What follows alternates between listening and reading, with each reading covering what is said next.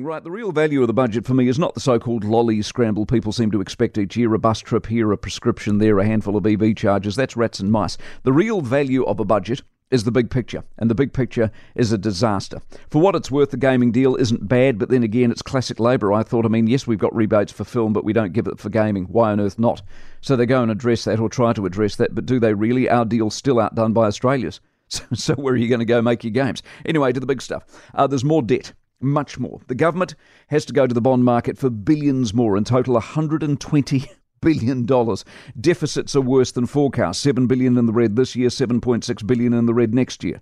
If they're lucky, they might see a surplus, and it's razor thin by 2026. Astonishingly, they see inflation still dropping 3.3% next year. We will have to be in one more almighty recession, as far as I can work out, by then to kill demand, because with the government spending, I can't see how it doesn't stoke inflation. They're forecasting lower tax takes for the next 4 years. So there's more spending, less tax, more debt. What a combo.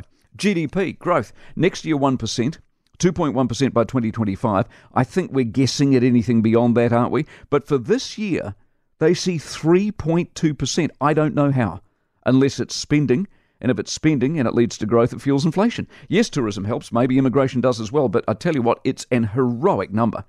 Crown debt, 39% this year, 43% next. No, it's not like a lot of other countries, as I'm sure Grant's going to tell us, but we aren't like a lot of other countries. We're tiny, with limited means of revenue generation. 43 is dangerously high for us. The tragedy here is, given all the spending that has been done, all the debt that's been incurred, where are we for all of that? Are we feeling good?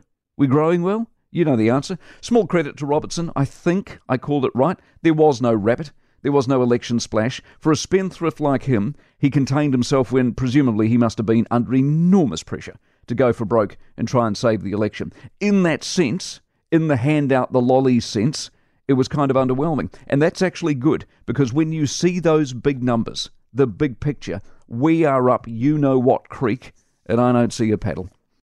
For more from the Mike Hosking Breakfast, listen live to News Talk ZB from 6 a.m. weekdays, or follow the podcast on iHeartRadio. If you enjoyed this podcast, you will love our New Zealand Herald podcast, The Little Things, hosted by me, Francesca Rudkin, and my good friend Louise Airy. We focus on all the little things that you can do to make a positive impact on your life and to cut through the confusion from the health and wellness industry. Join us every Saturday to hear from the experts for all the tips and advice you need. Just search The Little Things on iHeartRadio or wherever you get your podcasts.